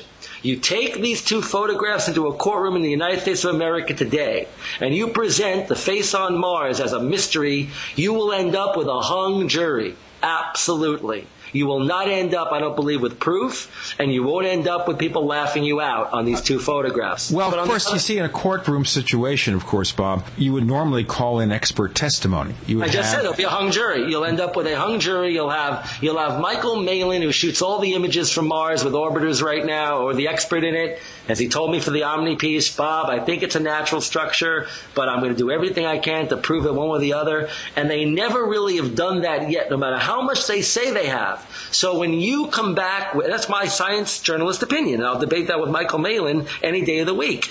But the question really is, does the public think there's a structure on Mars that might be artificial? Most people do. You know, my kids watch a show on the Disney Channel, I believe it is. Actually, I'll make this... I'll make sure I'm right about that. I think it's Disney. And it's called Phineas and Ferb. And they do this very amazing scientific... These two kids are like geeks. They can remake anything, happen and drive their sister crazy. And they literally did a send-up the other day on the face on Mars. And it's amazing. The entire half hour is about the sister going to Mars, becoming the queen of Mars, because they built a portal that can go to Mars. And they end up making a monument to her, and it ends up leaving the face on Mars there. For kids to watch, for Christ's sake. That's how popular this mystery is. Not because of me. It's in the culture, guys. So when you say, it's very important, and I mean this sincerely, when you say to listeners what you just said, oh, I've seen shapes on the moon, Mars. Stop that. Let's be very critical about what we say. Wait a minute. If we're being critical about what we're saying, what I just heard is that popularity equates to veracity. Everybody who's seen that image, including the guy who announced it, Jerry Soffin, at the press conference, guys, said at the day it was released in 1976, it looks like a face. I'm not actually addressing that. I'm just addressing something else. We're human beings. We're recognizing things. We think it looks like a facial monument until we determine it's not a facial monument. The human being's brain is going to say it looks like a facial monument. So that's all I'm saying, and I don't necessarily want to prove it today one or the other. I'm not about that today. I'm about keeping this sense of fairness in play here. It's a great mystery even to this day. And now you're talking about the moon, which is very akin to this mystery, because it's, again, planetoid, having an artificial structure. I'm going to blow your guys' minds right now, all of you. Do you guys know what Buzz Aldrin said a few months ago? The monolith thing? Yes. How can you write that comment off as blather? What was the comment, just for those who didn't realize? Every one of your listeners should, when they get a chance, Google Buzz Aldrin and the monument, or whatever. I don't know what'll bring it up, but I can get the link to anybody. Monolith. But I don't think you need to. I think we can get it to you, and we'll get it all to you through you. And Buzz is sitting there talking to a very credible guy in a very credible interview forum. And he's saying, there's a sense of wonder about space. I'm paraphrasing, I'm doing like Buzz did. There's a monument on one of the moons of Mars, on Phobos. There's a monument there. Monolith. Yeah. Just like I'm talking right now. Why would he do that? He's not getting any younger. He's inspiring us that we found something on one of the moons of Mars. I by the way, as a journalist on this beat, I'm excited. I can now talk to the guys at NASA and go, what the hell's he talking about? And they're going to go, oh yeah, well, we don't subscribe to his thinking. What are you talking? Where did he get that from? Where did he get that knowledge from? That there's a monument, or not a monument, a monolith. When you say a monolith, you're talking about a shape that doesn't look natural. Some kind of rectangular shape. It does not look natural. And by the way, that's a potato. No one even knows what... This Phobos story is amazing. Let me just bring up a couple of things here. Scientists at the University of Arizona, according to one story, who captured the original image, reckon it's just an unremarkable boulder which could measure up to 5 meters across. Before you answer...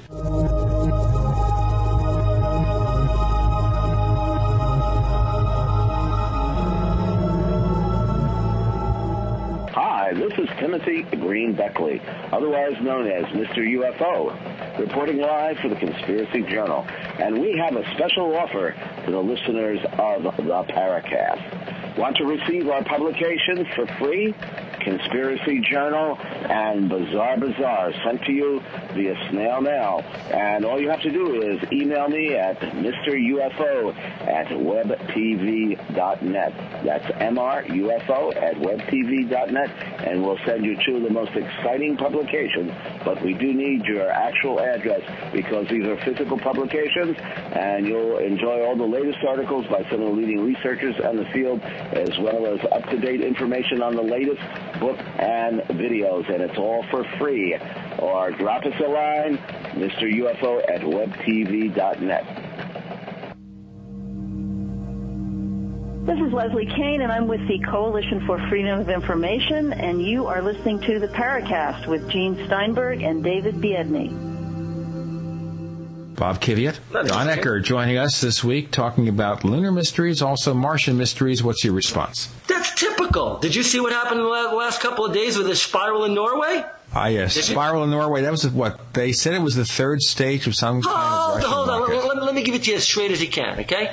The last 2 days, all you got to do is this, to show where we are in our culture. You have, I'll just go by the news organizations I saw covering it that I guess you guys would call the bastions of our, kind of free press kind of thing. You have Brian Williams on NBC News the night of the event saying it's a mystery and we're looking into it. And the Russians are denying it's their missile. Followed by a plethora of other media that claimed it had to be caused by an errant missile launch from a Russian sub or something like that. It had to be. And the Russians were saying, no, we didn't do anything. Okay. Next thing you know, in the middle of all that, they're saying, yes, you know what? We did have a missile launch, but that's still not caused by us. Okay? We don't believe that two are linked together. Finally, a lot of skeptics get out there and start showing how a missile could cause that pattern, but no one ever has an example on record, on video, on film, showing a missile going out of control, looking like that, and leaving that incredible array in the sky and everything like that. That leads us to Brian Williams doing a long piece on it, saying how it's a mystery. And who do they bring? Who do they bring in to cover the three angles of the mystery? Though they did have the word solved up there. They were saying that the conventional scientists are saying it must be caused by some missile from the Russians. We assume that. We're putting pieces together and we're saying it must be. But on the other hand, Brian Williams is covering the other two subjects, possibilities and theories, just as as firmly. He's covering the UFO belief more than anything. That the UFO believers are going to believe this can't be as simple as that. There is nothing like that we've ever seen caused by a missile launch. And so what you end up with a huge difference of opinion between what that was and what these scientists think and what pop culture thinks. And by the way, there's not one scientist yet who can prove that was caused by a missile. And there's not one Russian yet who stood up and said, yeah, look where a missile launch was. Look where that was.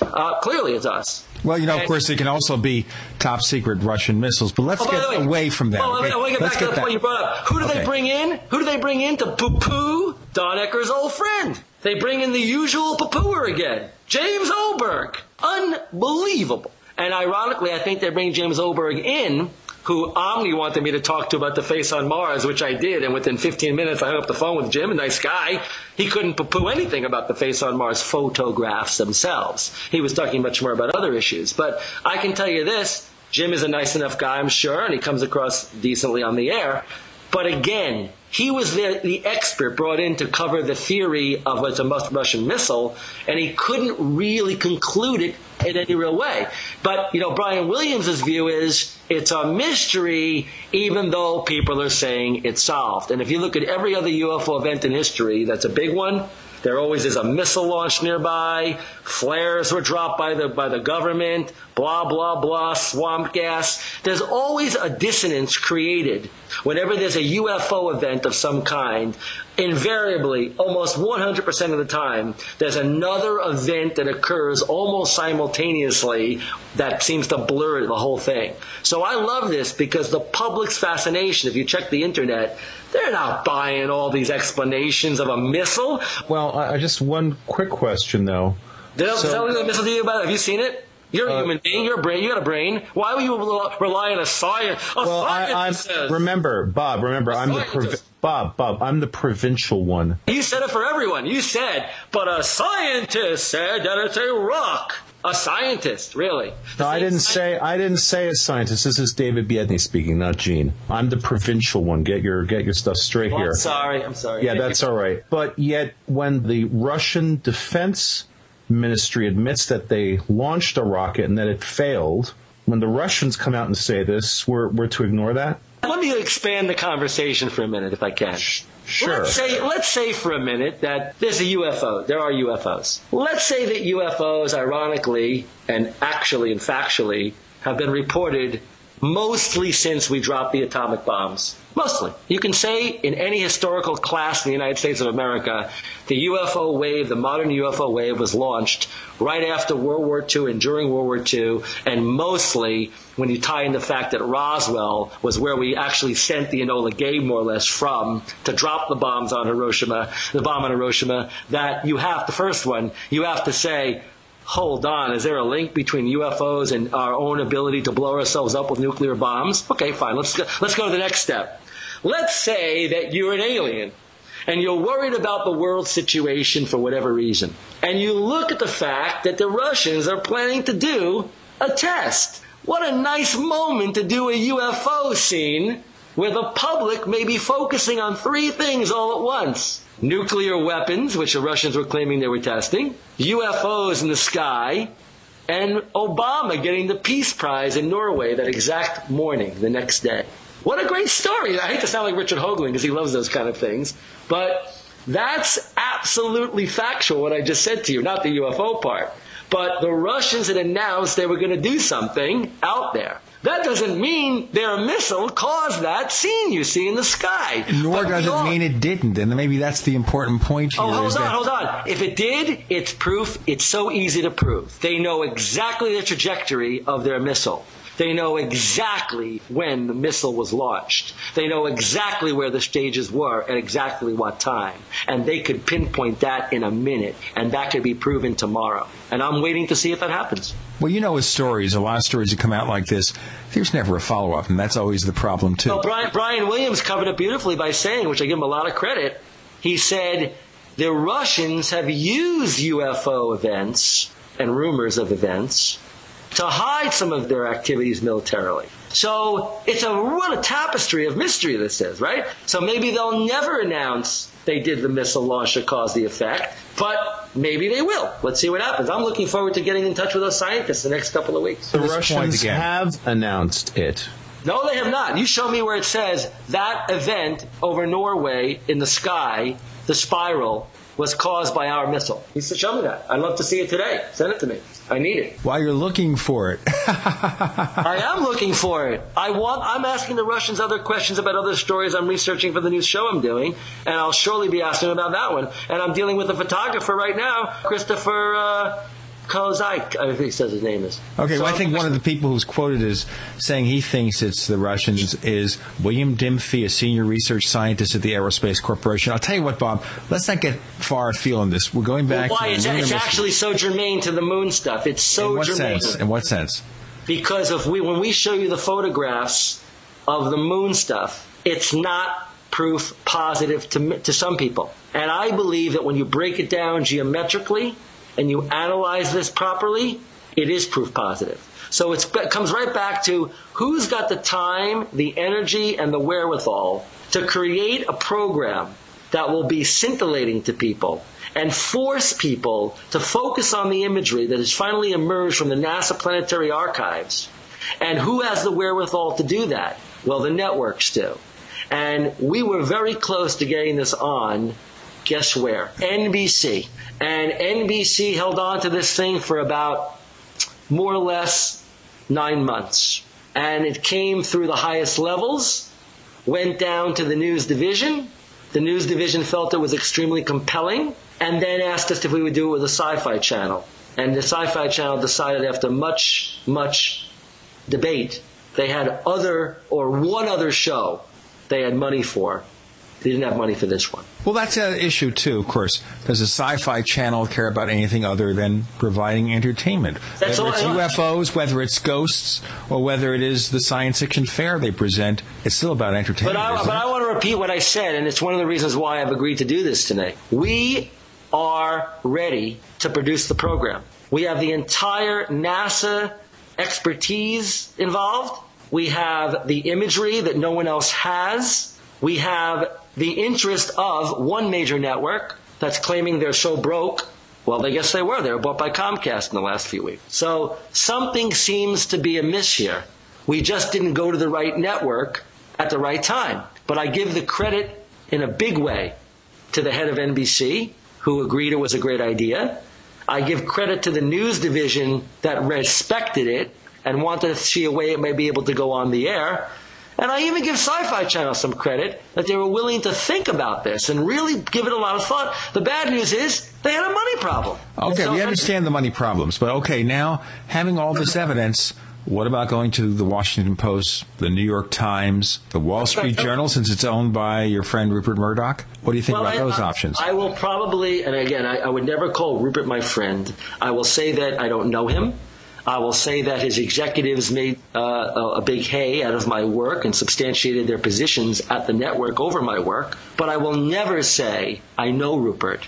I might try to communicate directly with him about the moon stuff. This might be the first time. I mean, UFO footage, evidence of UFOs in the sky, that resonates with almost every network and every executive, and the viewers love it. It's easy, and everyone understands that. When you start dealing with the moon and the mysteries of these photographs, it requires like a little bit of a look into conspiracy. It requires you have to be willing to say, now, wait a minute, were these photographs suppressed by our government? Were they suppressed? I don't know if Mr. Murdoch or anyone at that particular group wants to look with a prism or a microscope at the government right now. I don't know. But I know one thing, it's part and parcel of the story. There's no way you could have had this happen back in the 70s or late 60s, early 70s and have it be not suppressed. It would have to have been suppressed. Wouldn't we agree? Well, if all this stuff is happening on the moon, and now we know there's water on the moon because we had that particular probe. If there are structures on the moon indicative of present or past life forms, whatever, shouldn't we be going to the moon yesterday to find out what's going on? It all depends on whether or not we've decided as a group, that as a country, that we belong there. And right now, I don't think there's a consensus that we belong back there yet. And I don't know if it's only or in any way related to these structures, which regardless of whatever they are, they need to be looked into. There is no doubt. We need to look what these are. I mean, if they're natural, which is impossible in my mind, all right, but let's cover that. Let's roll a rover up to it and see what the hell it is.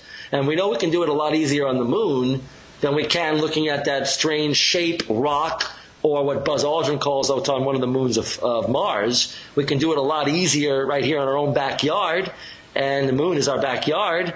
Why aren't we going back there? You see, one of the first things I was asked by another channel that stepped in after NBC, they asked me, could we point the telescope at these structures on the moon and see them? And the answer is no, we can't. The resolution of detail that we will get because of atmospheric breakup and everything else is not good enough. However, I was also asked, could we then turn the Hubble telescope before it goes out to these areas of the moon? And the answer is no, because the optics of that particular telescope are not made to focus near like the moon. So I showed them the best resolution that the Hubble will get on the moon based on what I know. And there's basically a real conundrum here. Why can't we get really sharp images of these moon artifacts or moon structures? Why not? I'm really confused because it does look like there's a theorem I was shown scientifically in the last few weeks and months. And this theorem requires you to build like a 30-yard optical like glass. And if you could put a 30 yards radius or circumference, I'm not sure which it is, I think it's radius, 30-yard radius across circle of glass, and put that somewhat into a telescope, making it easy for your listeners, that may be able to image these areas. And we don't have a telescope like that.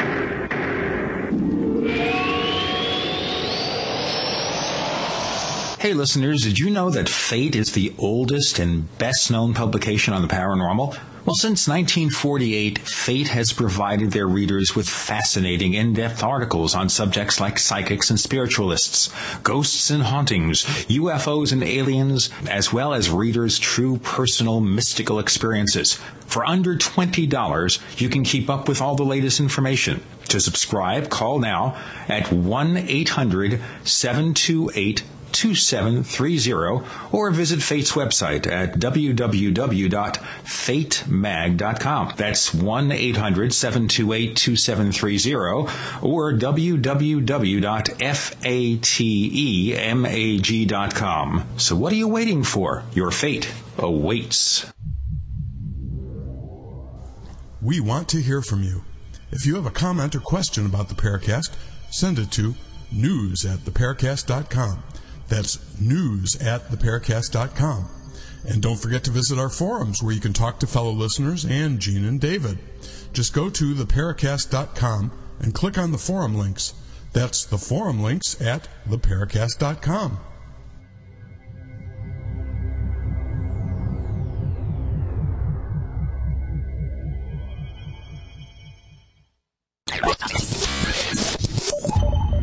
You're in the Paracast with Gene Steinberg and David Biedney. You never know what's going to happen next. Bob Kiviat, TV producer and writer. Don Ecker, professional curmudgeon. We're talking about lunar mysteries. Okay, Bob, so here's the question, of course. Wait a minute, all this stuff. What the hell's going on here? I just woke up. Don's not a curmudgeon. Okay, he says he is. It says Master Curmudgeon on his Skype username. Oh, no. He's joking. I never joke. Don was joking on this. Okay, but seriously, okay. So if we can't get it with the Hubble telescope, we can't point a telescope at it, what makes these photographs any good? Well, there's one question you forgot to ask. What's so special about these photographs? They're shot from, Don, how many miles up was the orbiter going around the moon before they released the LEM and went down? They were about 30 miles, I believe. Okay, so imagine, guys, 30 miles above the moon with a sharp Hasselblad camera pointing out the window. We will never have that access again until when? We send another group of astronauts in orbiter around the moon. And let's just do that. Well, you know, I would think, though, that if they had evidence, if any of them believed, enough scientists believed this was true, wouldn't they go to the president, to NASA, to say, hey, guys, we've got to mount some kind of expedition here. If we can't afford to do it with astronauts, maybe send another orbiter out there. We've got to do something. Well, now it all comes to money, I believe. I mean, good God. Look, the nation is about bankrupt right now. I mean, we are... About? Yeah. Ultra trillions of dollars in debt.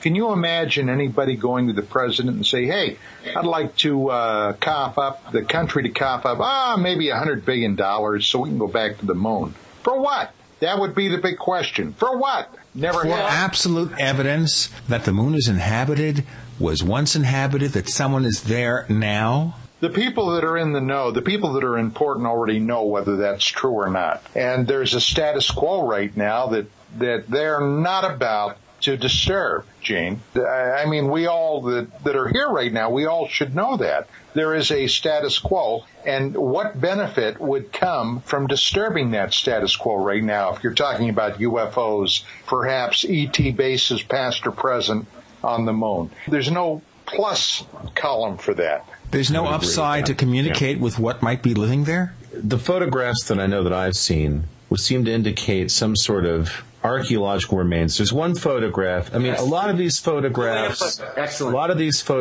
are questionable. There is one photo, though, one specific photo that, with my provincial mind, I find very compelling. That looks like these gear-like shapes. That there's no way, and I'll go on record saying, even though I have only a provincial mind, there is no way that those gear-like shapes are a natural formation. It's absolutely impossible. I'm with you. It also looks like this is from a very old structure that is in no way active. All right, this looks like it's actually part of it. It looks like it's buried under some rock. It looks like it could have been something that crashed there, but it's absolutely, I mean, in my opinion, my provincial opinion, it's something artificial. Now, that's to differentiate that from a lot of other material that's presented as being evidence of anomalous stuff like Dickhead Lear has thrown out into the world in the past, where you've got what are clearly imaging artifacts from satellite transmissions, from a large amount of DCT compression. For those less provincial amongst you, that would be discrete cosine transform compression.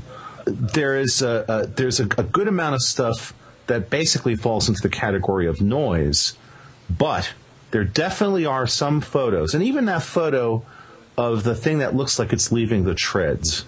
That photo is odd. It's extremely odd, actually. But my guess is that if you dug, and none of us on the show right now has enough scientific understanding of moon geology to be able to make absolute statements about that one image. Well, yeah, I can. You can't? Go ahead. I can. And if you have that photo... You know which photo, obviously, the one with the tracks on it, right? Absolutely, I know which one. Okay. And if you follow that object, whatever the hell it is, all the way back, you will find that it came up and out of a crater. Okay. Now, NASA stated on the record that it's a rolling boulder, that something caused it to roll. Okay, now, I'm not saying that's absolutely impossible. I am saying that it's highly unlikely. What, the lunar wind? What are they talking about? That something rolled up out of a crater and then left what appeared to be a tracked vehicle impression in the lunar soil.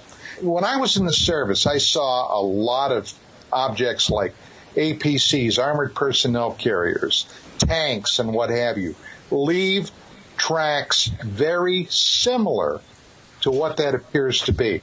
You know, I'll just be real honest up front and blunt. If that is a rolling rock, I'll kiss your butt. That's to be done on next week's episode of the Paracast. Well, exactly. No. Don, I'm in agreement with you there, and I guess some of my questions would revolve around what's the actual length of that tread. Do you know that off the top of your head? Do you know how long that thing actually is? That's about 10 miles. Maybe all right. 15 miles.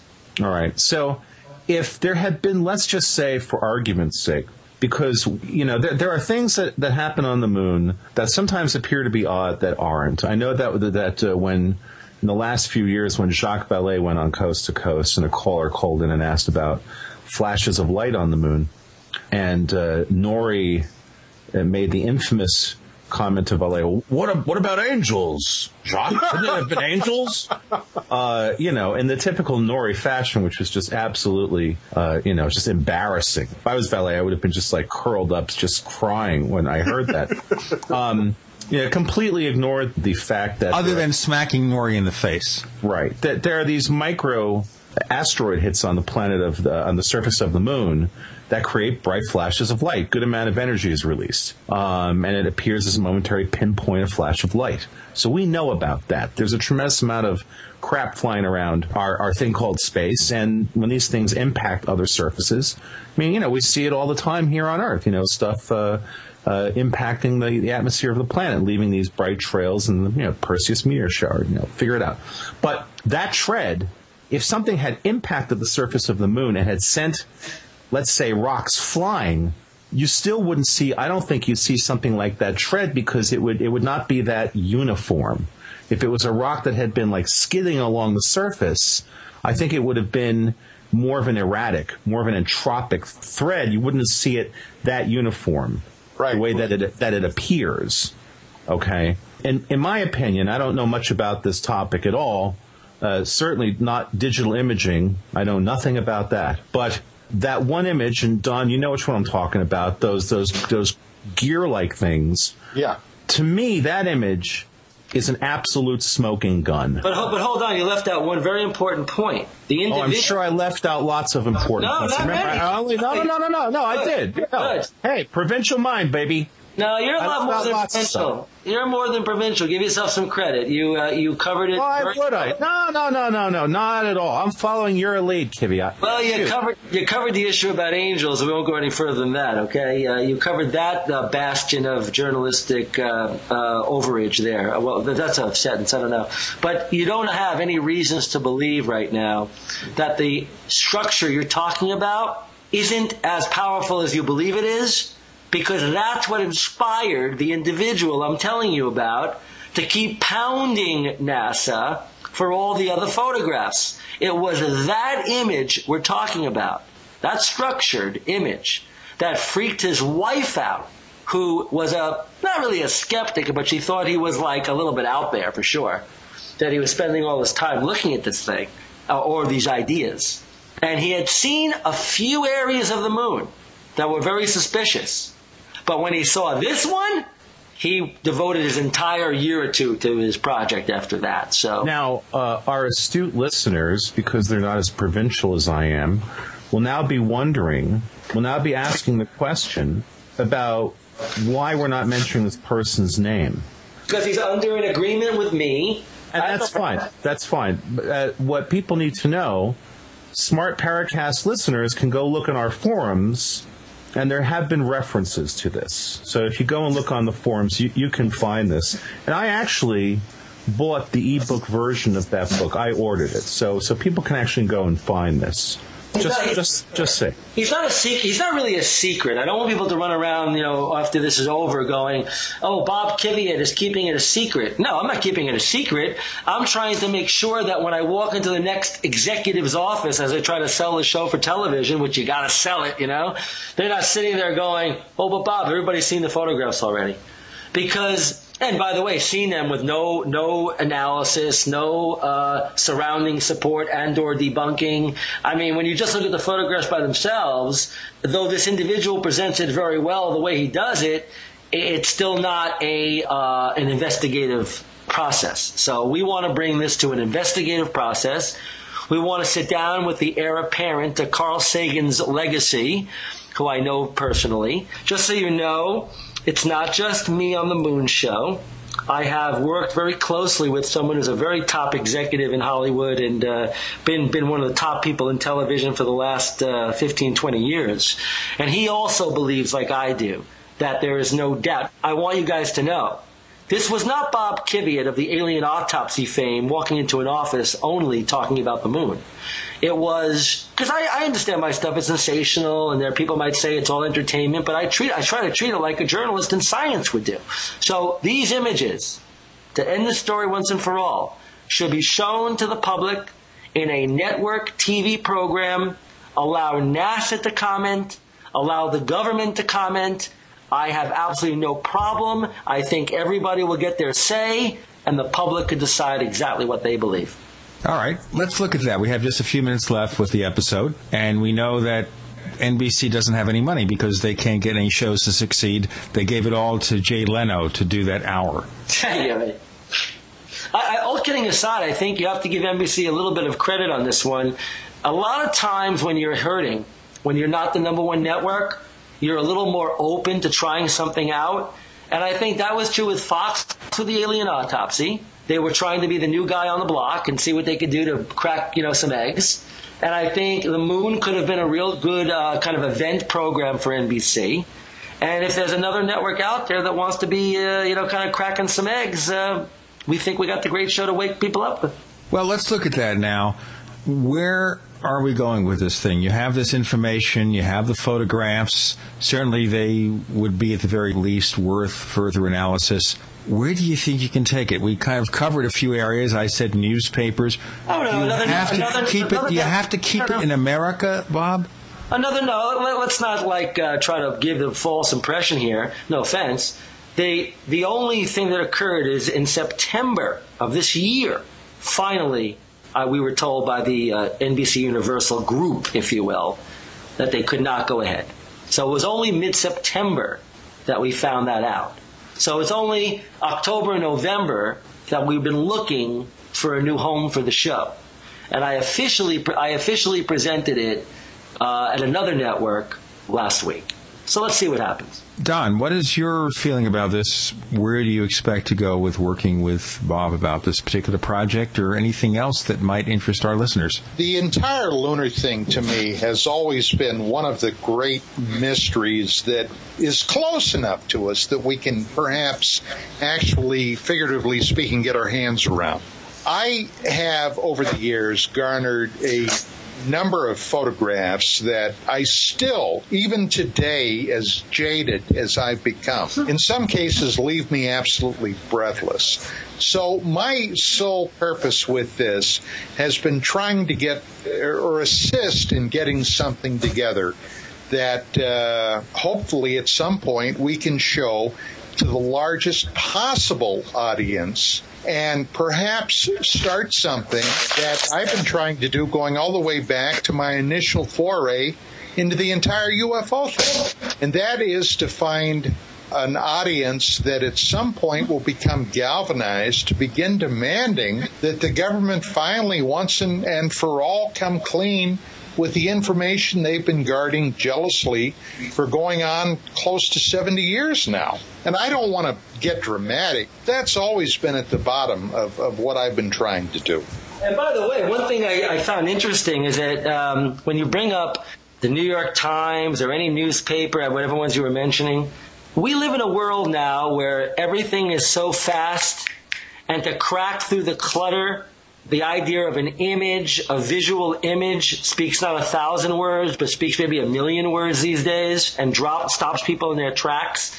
So, the idea of television or an independent feature film or a major feature film in theaters about this subject seems a lot more likely a place you're going to see this information come out. And that should not disparage its credibility just because it's coming across on a television screen for a commercial television network in the day and age of Twitter and all this other mindless babbling baloney that we spend our time with. So I think that television still is an expedient way to crack right through and get right to the heart of the masses, basically. And what would be the problem? Put a great show on like this, let people see what the mysteries of the moon have been from day one, and basically Don's right. He presented this to me years ago.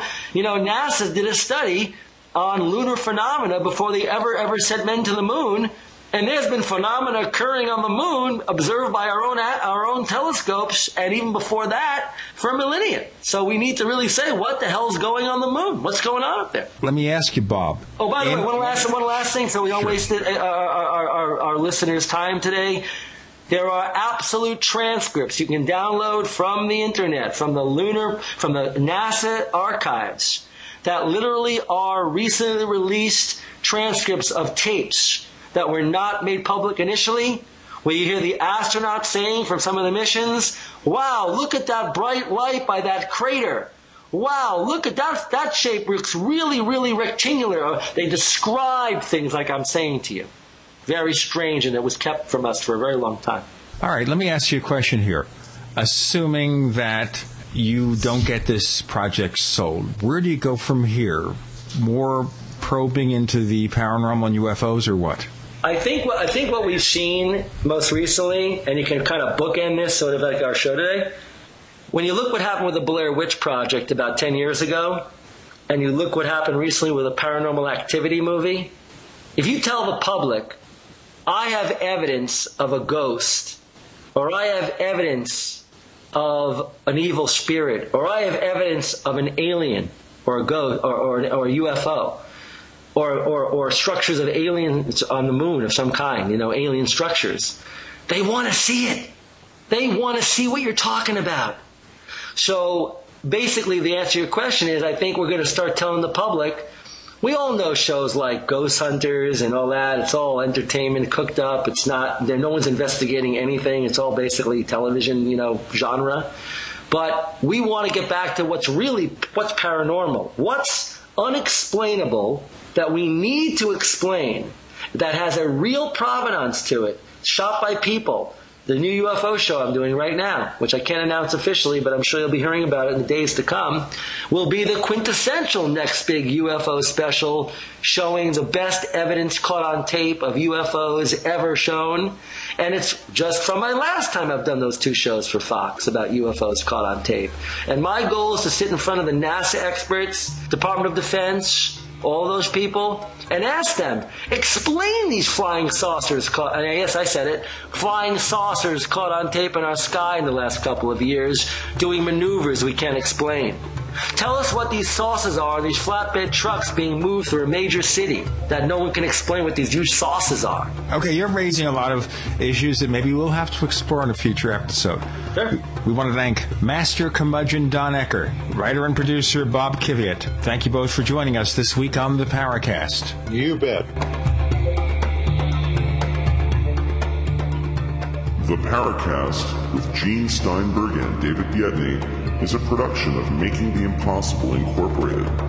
Join us next week for a new adventure in the Paracast.